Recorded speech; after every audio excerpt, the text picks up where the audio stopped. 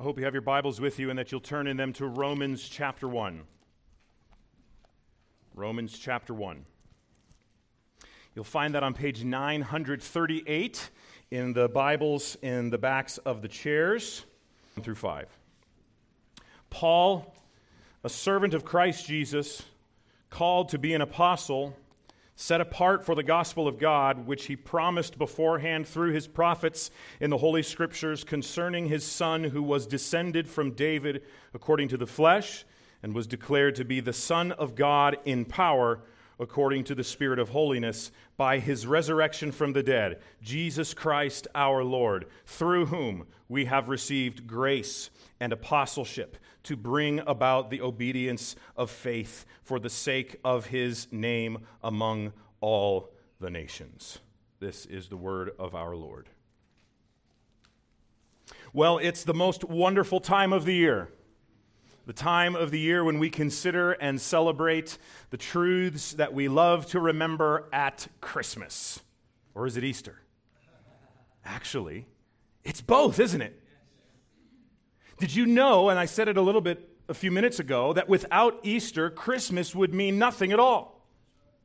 There'd be no point to the presents, the Christmas carols, the feasts, the special times of worship and fellowship with the church if it weren't for what happened at Easter. I would invite you to take a look at the lyrics from my favorite Christmas carol, Hark the Herald Angels Sing, and see if you see any Easter themes in it.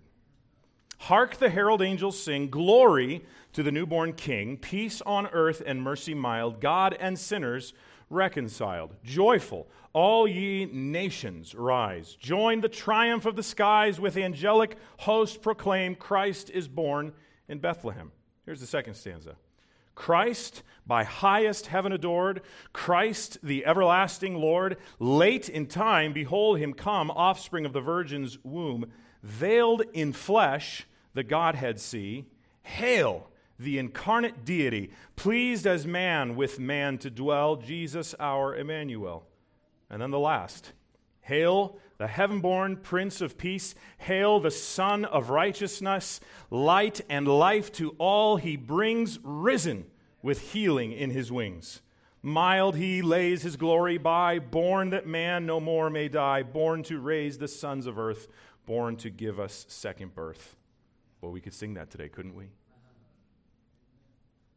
So there you have it, Christmas at Easter. Easter themes of resurrection and salvation and the call of the nations in a Christmas carol. Put a pin in that thought and turn your attention to Romans chapter 1. Looking at these first 5 verses of Romans 1, it's no wonder that commentator and a new friend of all of ours who were here at Doxa just a few weeks ago, Andy Naselli, calls it the greatest letter ever written. Simply cannot fit all of what ought to be said about even this short handful of verses into one sermon. Maybe someday I'll preach through Romans slowly and systematically, but today on this Resurrection Sunday, I just want to point our attention to some truths about the resurrection that this glorious portion of a sentence that Paul wrote teaches us. But as we always do here at Redeemer Bible Church, let's get a brief lay of the land, so to speak, before we jump in. These words in Romans chapter 1 come at the very beginning of the Apostle Paul's letter to the Romans. Dead giveaway when you see it right there on the page in front of you. It's a dense theological treatise in which Paul is explaining the glorious truths of the gospel. And on one hand, you could say that it is a letter containing the basics of the Christian faith that every believer, new and old, needs to know well. But on the other hand, it is such a dense and detailed book that, quite frankly, I am at the moment too intimidated to start an exposition of it anytime soon. One of my favorite pastors, John Piper, said something about a pastor shouldn't preach through Romans until he's been in ministry for 25 years or something like that. Another important context item that we need to see here is that the point that Paul is making in the opening handful of verses is a point that he's going to make again He's going to repeat it throughout this letter, including at the very end. I would invite you to turn just a few pages to the very end of the letter, Romans chapter 16. You'll find that on page 951 if you're using the Bibles in the chairs. Romans 16. And look starting at verse 25 and see if it sounds familiar at all to the first 5 verses that we already read. Now to him who is able to strengthen you according to my gospel and the preaching of Jesus Christ, according to the revelation of the mystery that was kept secret for long ages, but has now been disclosed, and through the prophetic writings has been made known to all nations, according to the command of the eternal God, to bring about the obedience of faith to the only wise God, be glory forevermore through Jesus Christ. Amen.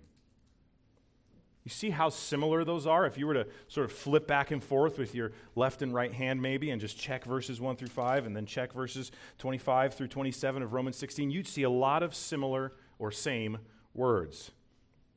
And so these opening verses contain a theme that he's going to repeat more than once and even bookend the letter with. And so we see from this that at the heart of everything that Paul wants his readers to understand is that at the center of God's revelation to his people is the good news that Jesus Christ was promised, came to save his people, and accomplished that work for the good of all peoples and the glory of God.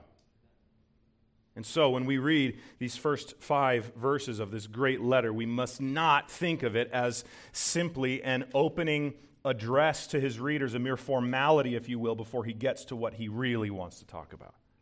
Rather, these opening words are exactly what Paul wants to talk about, and indeed exactly what God wants us as the readers of this passage and the hearers of it preached to learn and believe. Now, as we focus in on these words for the next several minutes together, I see 3 truths in 3 main sections of this passage. The first one you find in verses 1 through 3, where we see that the gospel of Christ was promised in Old Testament Scripture. He says in these opening verses that he's been set apart for the gospel of God, and that gospel is, at the very beginning of verse 3, concerning God's Son.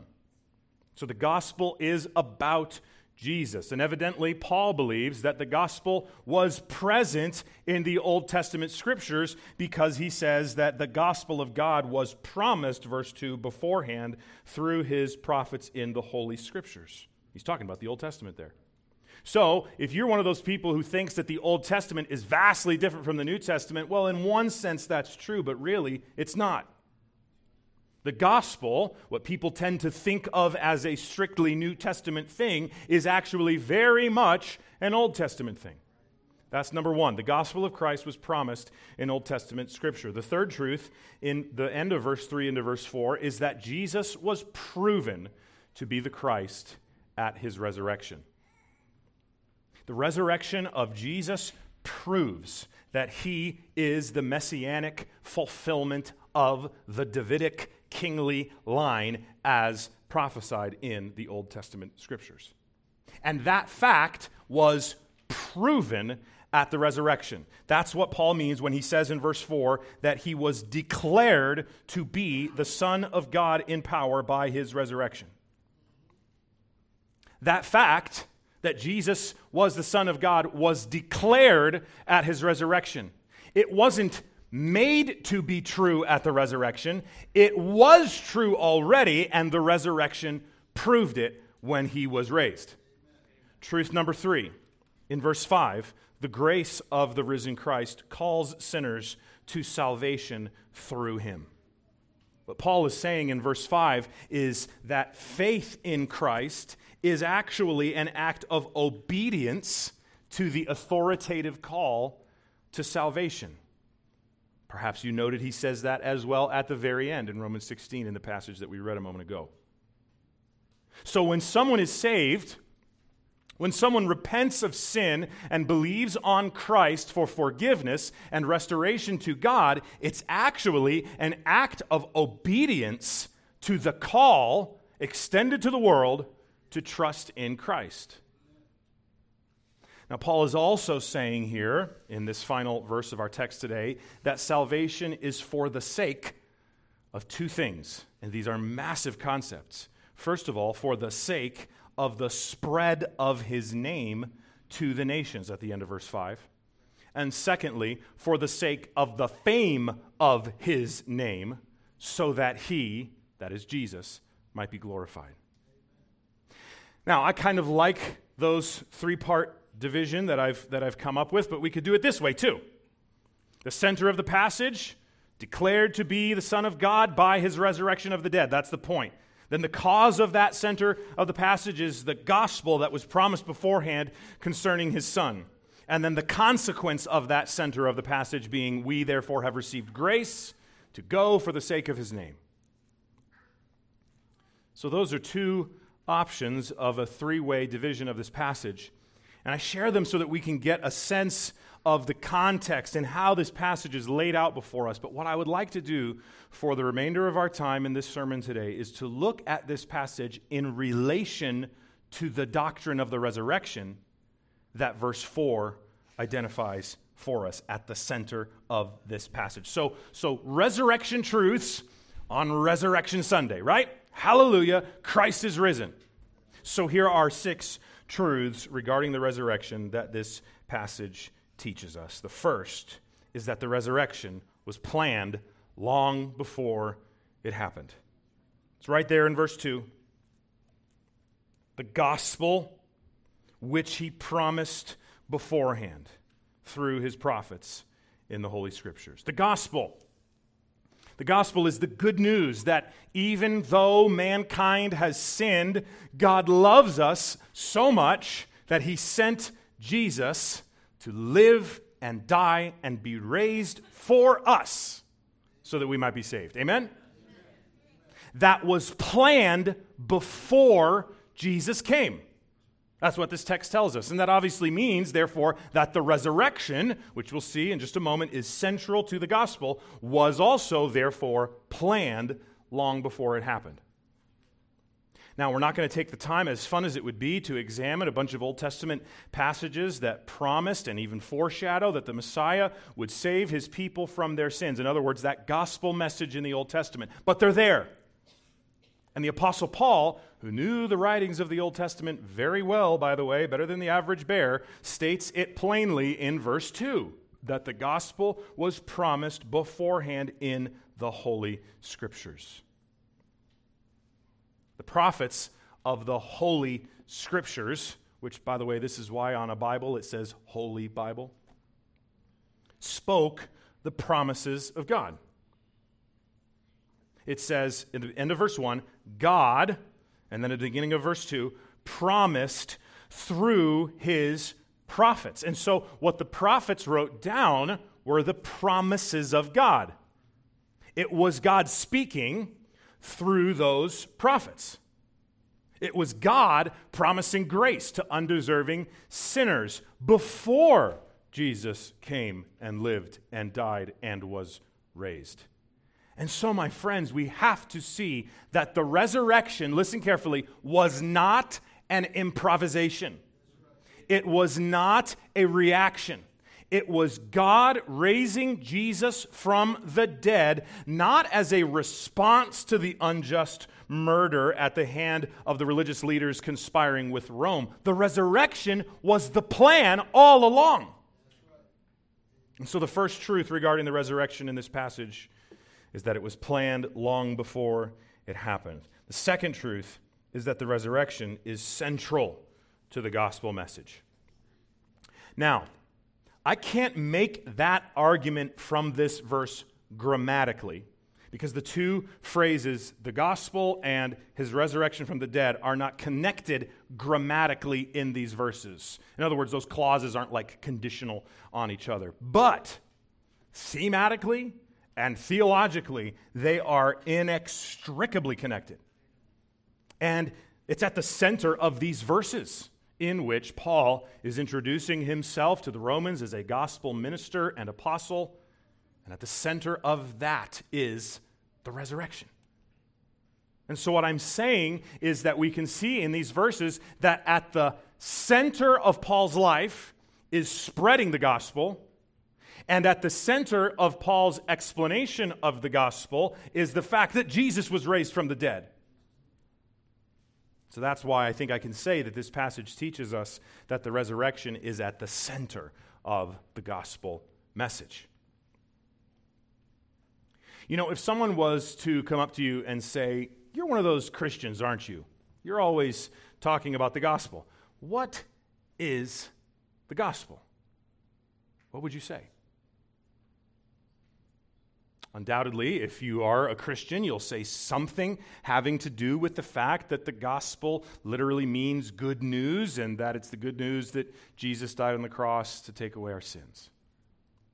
And of course, if you say that, or something close to it, you're not wrong. But, you know, if your explanation of the gospel does not include the fact that Jesus was raised from the dead, I'm afraid you're missing the most crucial element of the gospel message. Because, friends, without the resurrection, as I said, Good Friday doesn't matter. Jesus is dead and buried and gone. Without the resurrection, Christmas doesn't matter. He's just the tale of a guy who was born in a small town who a lot of religious people look up to. Friends, the resurrection is central to the gospel message. And without it, the gospel message is lacking an essential, central element. Speaking of this, the third truth is that the resurrection was an act of divine spiritual power. Now, in this text, there are two somewhat difficult phrases that we need to take a few minutes to look at. In the middle of verse 4, you see this phrase, according to the Spirit of holiness. And that's connected to this idea of Jesus being declared to be the Son of God in power according to the Spirit of holiness by his resurrection from the dead. Now, the Spirit of holiness is how it's translated in my English Standard Version, and the Bibles in the backs of our chairs are also in the ESV. What you have in front of you this morning might be a slightly different version. You might actually see a translation that says, according to the Holy Spirit. So there's a question about what exactly Paul meant here. Was Paul saying here, as translations who translate it the Holy Spirit would agree, that the Holy Spirit raised Jesus from the dead? I'm not asking if the Holy Spirit raised Jesus from the dead. I'm asking if Paul is saying that the Holy Spirit raised Jesus from the dead. Or is he perhaps saying something about Jesus achieving holiness in order to be raised?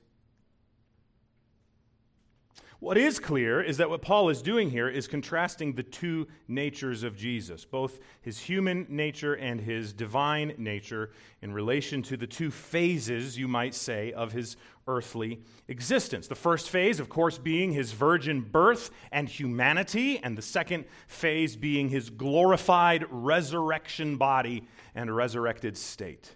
You see both of those here in our passage. You see this phrase, descended from David, in verse 3, according to the flesh. Descended from David according to the flesh. That's phase 1. Phase 2, verse 4, declared to be the Son of God in power according to the Spirit of holiness. So, Jesus' Davidic ancestry and lineage in his humanity, and then the declaration that he is the Son of God in power by this Spirit of holiness, whatever exactly that means. Now, part of what makes that phrase, Spirit of holiness, difficult to interpret is that this is the only occurrence in all of the New Testament of that exact Greek phrase. So we don't get to just look at the other occurrences of that phrase and say, well, what did it mean there? So this is probably what it means here. And so you've got commentators and pastors and scholars and authors who differ on this. One of my favorite commentators and preachers, Martin Lloyd-Jones, says that this cannot mean the Holy Spirit because of that odd Greek, that if Paul wanted to say the Holy Spirit, he would have just said the Holy Spirit. That's his opinion. Our new friend Andy Naselli, that I mentioned just a moment ago, in his new commentary, does interpret it to be the Holy Spirit. John Murray, in his classic and acclaimed commentary on Romans, says that it's not the Holy Spirit, but rather a reference to the spiritual power at work in his resurrection as a contrast to the natural flesh or humanity. And then Doug Moo, another great commentator, says that it is the Holy Spirit. A lot of our Bible versions translate the phrase to either imply or even explicitly state, like I said a moment ago, that it's the Holy Spirit. Now, I probably have a slight leaning here, but I'm not going to tell you because it's not that important. Because the point here remains, regardless of exactly which interpretation of this phrase is to be preferred. The point is that the resurrection of Jesus Christ was a divine act of spiritual power.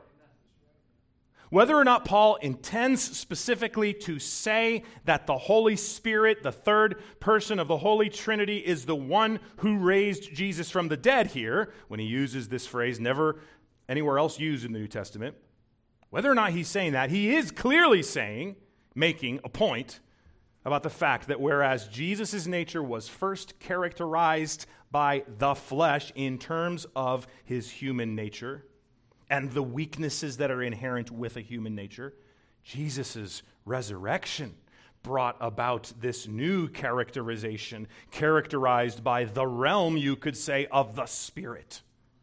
You see what I mean?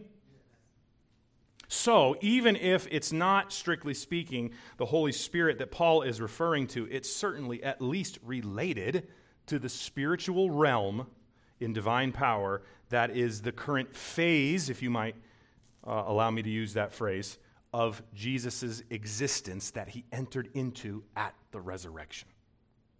And that leads to the second of the two interpretative questions that we find in this passage. The first one of what does the Spirit of holiness mean? I'm saying it's at least a comparison from Paul about the flesh, this phase of being in human weakness, transitioning to the phase of the divine power at the resurrection. But that second interpretative question is, what does this phrase "in power" mean? The main question about that phrase "in power" is whether or not that phrase "in power" is related to the word declared, or if it's related to the phrase Son of God. So is it that it was declared in power, or is it that he was declared to be the Son of God in power? And in this case, I think it's pretty clearly the latter. The declaration that Jesus is the Son of God was certainly a powerful one, but I think the point that Paul is making is much more significant than how much relative oomph was behind the resurrection saying that Jesus was God's Son. I think Paul's point is, again, connected to the contrast between being born of woman in the flesh, in weakness, and now, at the resurrection, declared to be the Son of God in power. In other words, God's powerful Son. God the Son.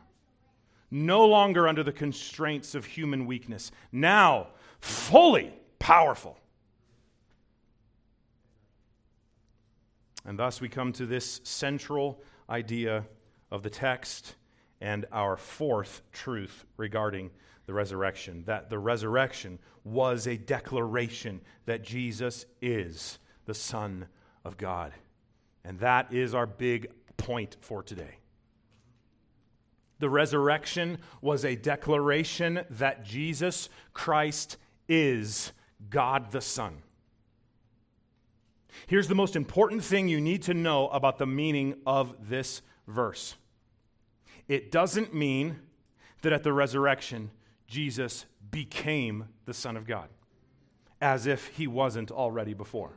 Rather, in the same way that an heir to the throne or an heir to their parents' inheritance is always that heir simply by virtue of who they are, so it is with Christ as it relates to being God's beloved Son.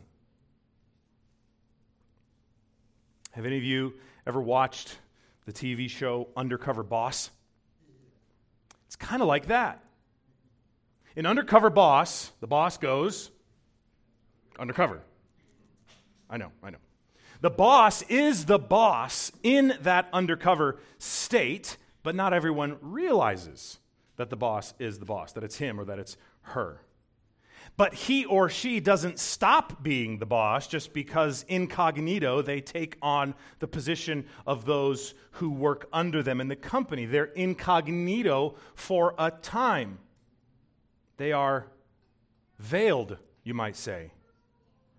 And eventually it is declared, through much drama for the sake of TV ratings, that this was the boss all along.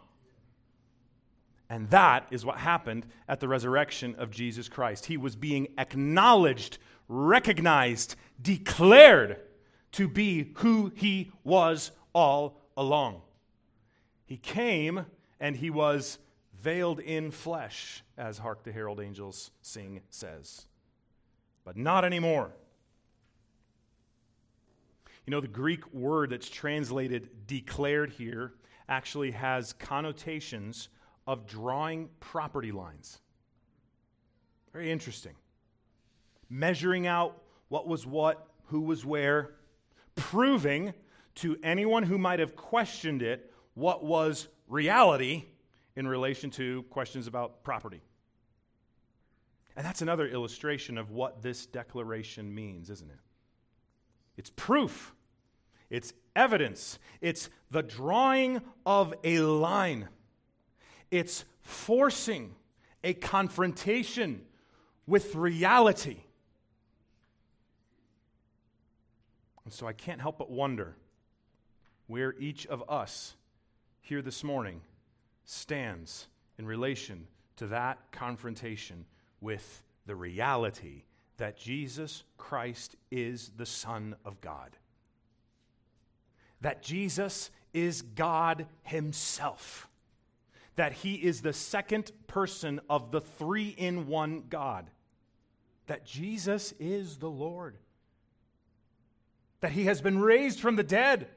And that he is powerful, therefore, to save all who come to him in faith. You know, this word power in our text is also a word that the author of Hebrews uses in chapter 7, verse 25.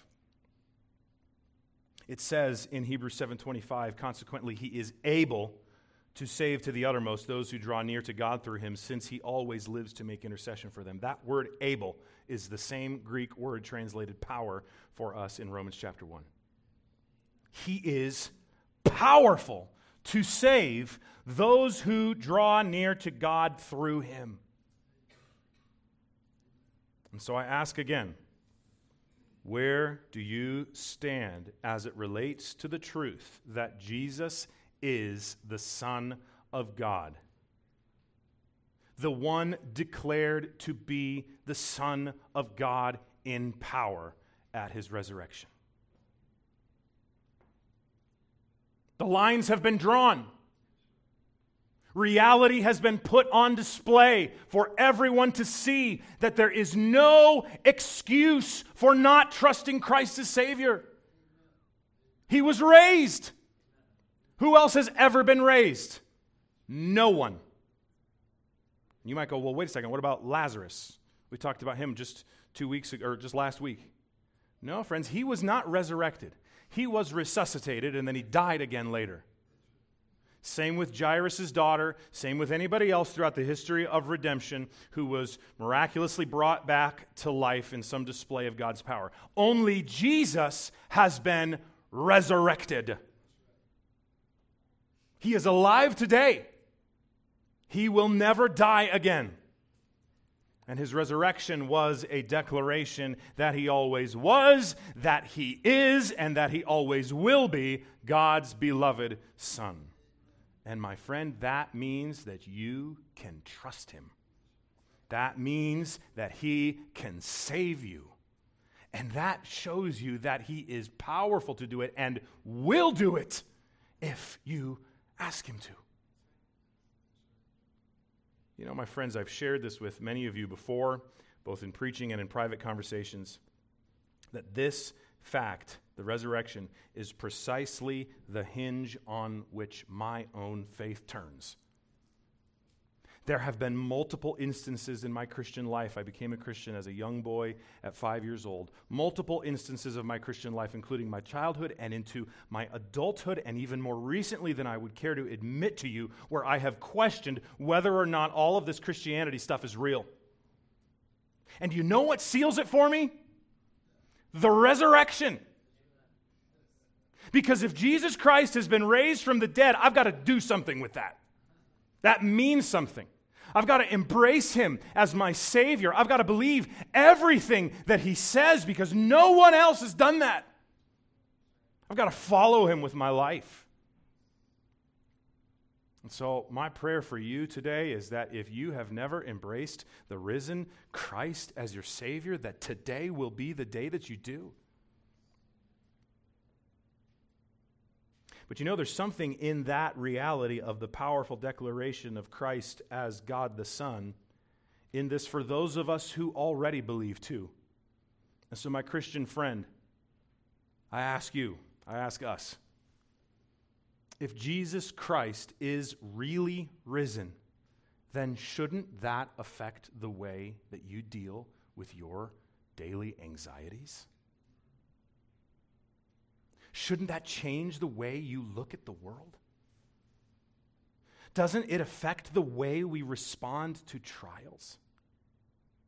Shouldn't it affect the way we literally plan our calendars? How engaged we are with Christ's church? How we fill up our lives and what we fill up our lives with? Because friends, if life is really, truly all about the fact that Jesus Christ, the Son of God, has been raised, that changes everything. Oh, my friends, the resurrection was and is a declaration that Jesus was and is the Son of God. The fifth truth in this text is related to this, that the resurrection was a precursor to the salvation of the nations. I said a moment ago that only Jesus has ever been resurrected. But do you know what? That will not always be the case. Jesus will not always be the only one who has been resurrected, because one day I will be too. And one day, if you're a Christian, you will be too. In fact, this will be the case, Paul says in Romans 1, for people of all nations. The word here, translated nations at the end of verse 5, is the Greek word ethne. It's where we get the idea of ethnicity. And there's a lot more in verse 5, and if I was doing a fuller exposition of Romans, I would take the time to get into it all. It hurts my soul not to, but for today, just note the end of this verse. It's saying that Jesus' resurrection, which is at the heart of the gospel, and which is therefore at the heart of Paul's ministry, leads to the spread of Jesus' name, and the spread, therefore, of the message of salvation to all nations.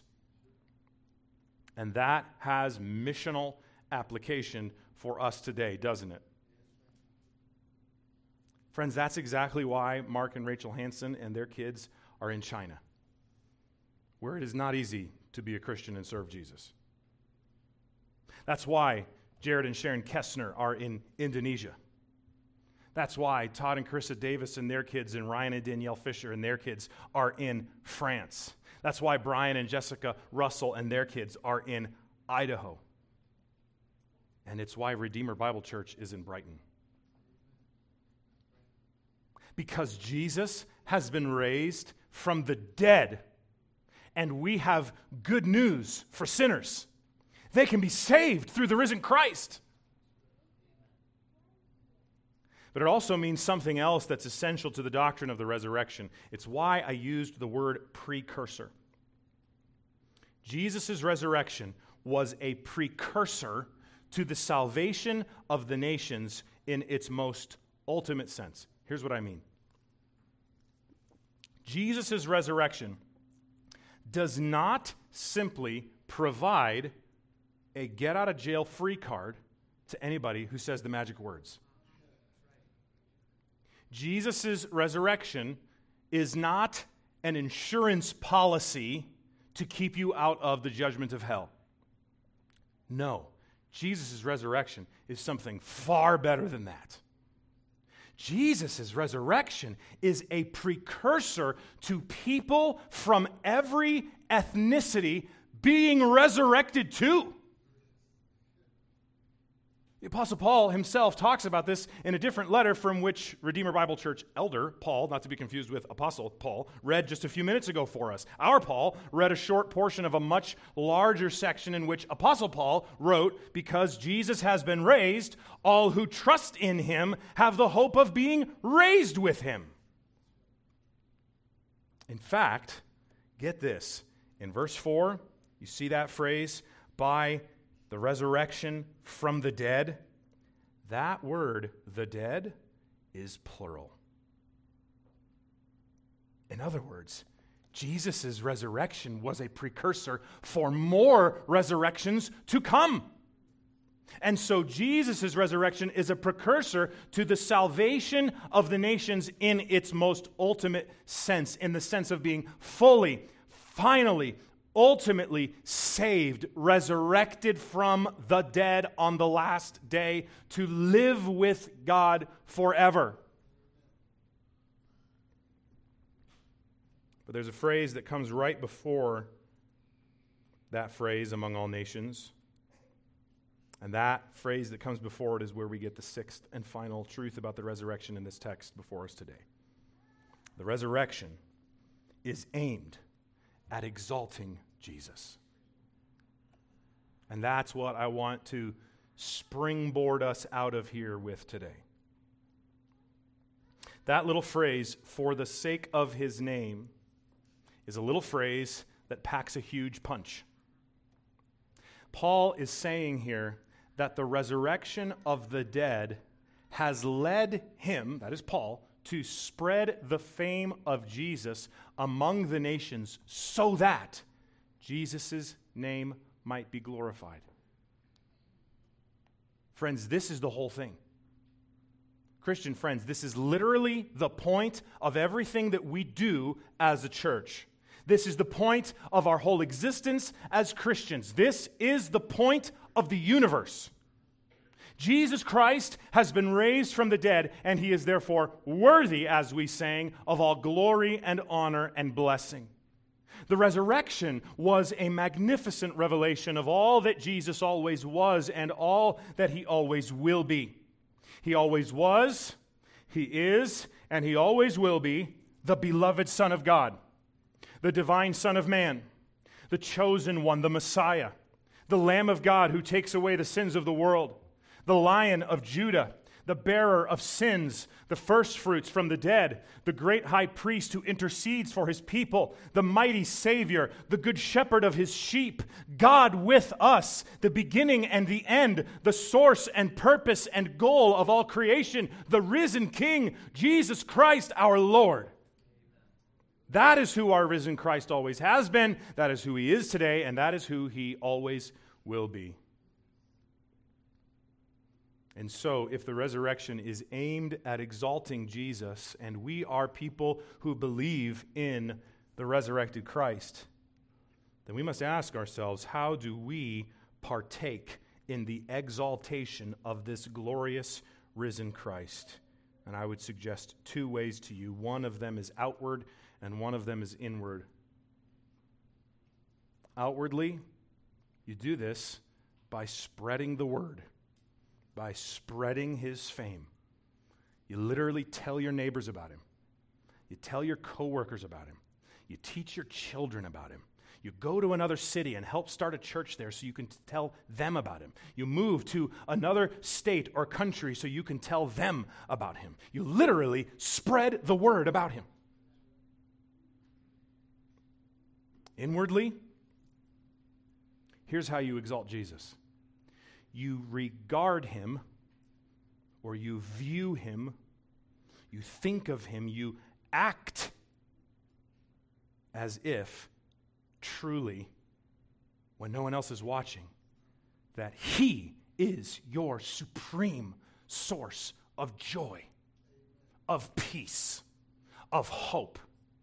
That even when the trials come, even when the anxiety is pulsing through your body, even when things are driving you nuts at work, even when problems occur at your church, Jesus is your highest treasure. And He is your everything, and He is exalted. And so take that question with you. How can I partake in the exaltation of this glorious Christ? Take it with you. Let it rumble around in your mind and heart this afternoon as you eat, tonight as you lay your head on your pillow. How can we as a church, how can we in our families, how can I as individuals cultivate a life that values, that treasures, that exalts the risen Christ more than anything, more than anyone else? Jesus Christ is risen from the dead. And so we say at Easter and at Christmas and every day, hail the heaven-born Prince of Peace.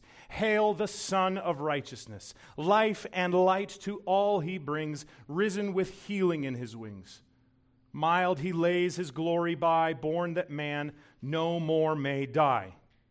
Born to raise the sons of earth, born to give us second birth. Glory to our King. Let's pray. Praise be to you, God and Father of our Lord Jesus Christ. In your mercy, you have given us a living hope through the resurrection of Jesus Christ and an inheritance that will never perish.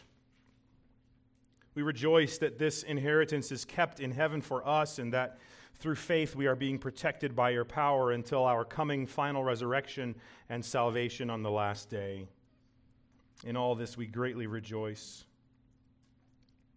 Jesus, because of your resurrection, we are neither afraid to die, nor are we afraid to live.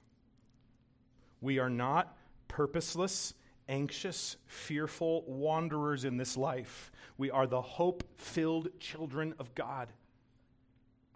We are not enslaved to sin. We are wrapped in your righteousness. Because of your resurrection, we are less to be pitied and more to be grateful than everybody and anybody. You are the first fruits, Jesus, of a whole new world order. You are the new creation, life of redemption and restoration, and everything sad will come untrue. All things broken made new one day because of your resurrection. Jesus, you are already reigning as King of Kings and Lord of Lords. All evil dominions and authorities and powers have been defeated, and one day they will be totally eliminated.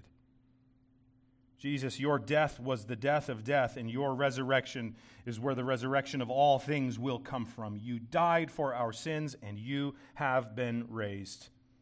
And in light of this hope, this grace, and this coming inheritance, we ask that you would free us to spend the rest of our days living and loving to your glory.